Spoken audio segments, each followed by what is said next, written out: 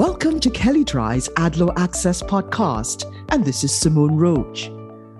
Recently, Chelsea Handler filed a lawsuit against ThirdLove, alleging that the lingerie company failed to honor its contractual commitments to her and refused to compensate her for an advertising campaign it had hired her to spearhead. According to the complaint, the parties negotiated and finalized a term sheet by December 21st, 2021 for a one-year deal under which Handler would exclusively promote the brand. The parties exchanged drafts of the full agreement and were allegedly close by the time the term started on January 1st, 2022. And in anticipation of the deal going through, Handler started preparing for the campaign by starting an exercise program, participating in meetings, attending wardrobe fittings, and preparing for a shoot.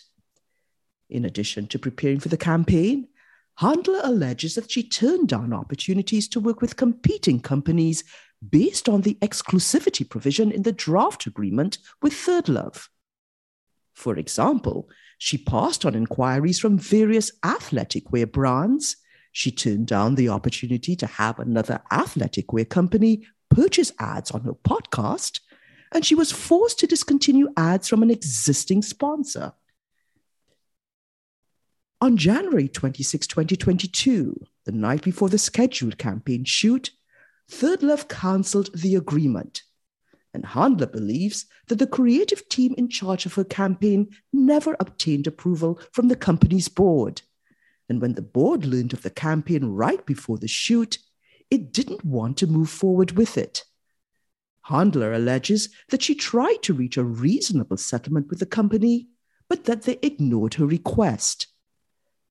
Handler filed a lawsuit in California, alleging breach of contract and promissory estoppel. She seeks full payment under the agreement, which is over $1 million. Recovery of the expenses she incurred while preparing to perform her obligations under the agreement, and the loss of income from the brand deals she was forced to turn down pursuant to the exclusivity clause. It's likely that anyone who works on these types of deals will recognize some elements of this fact pattern. And to the discomfort of the lawyers involved, it's not uncommon for the parties to start work on a campaign before the agreement is signed. And although the parties usually manage to work things out in the end, this case demonstrates that not every story has a happy ending. If you'd like more information on what you've heard on this topic, please contact Gonzalo Mon, and you can find his contact details in the show notes. And also, please see our Advertising and Privacy Law Resource Center available at kellydry.com. And please download the Ad Law Access app for Apple and Android phones, available in the Apple app and Google Play stores.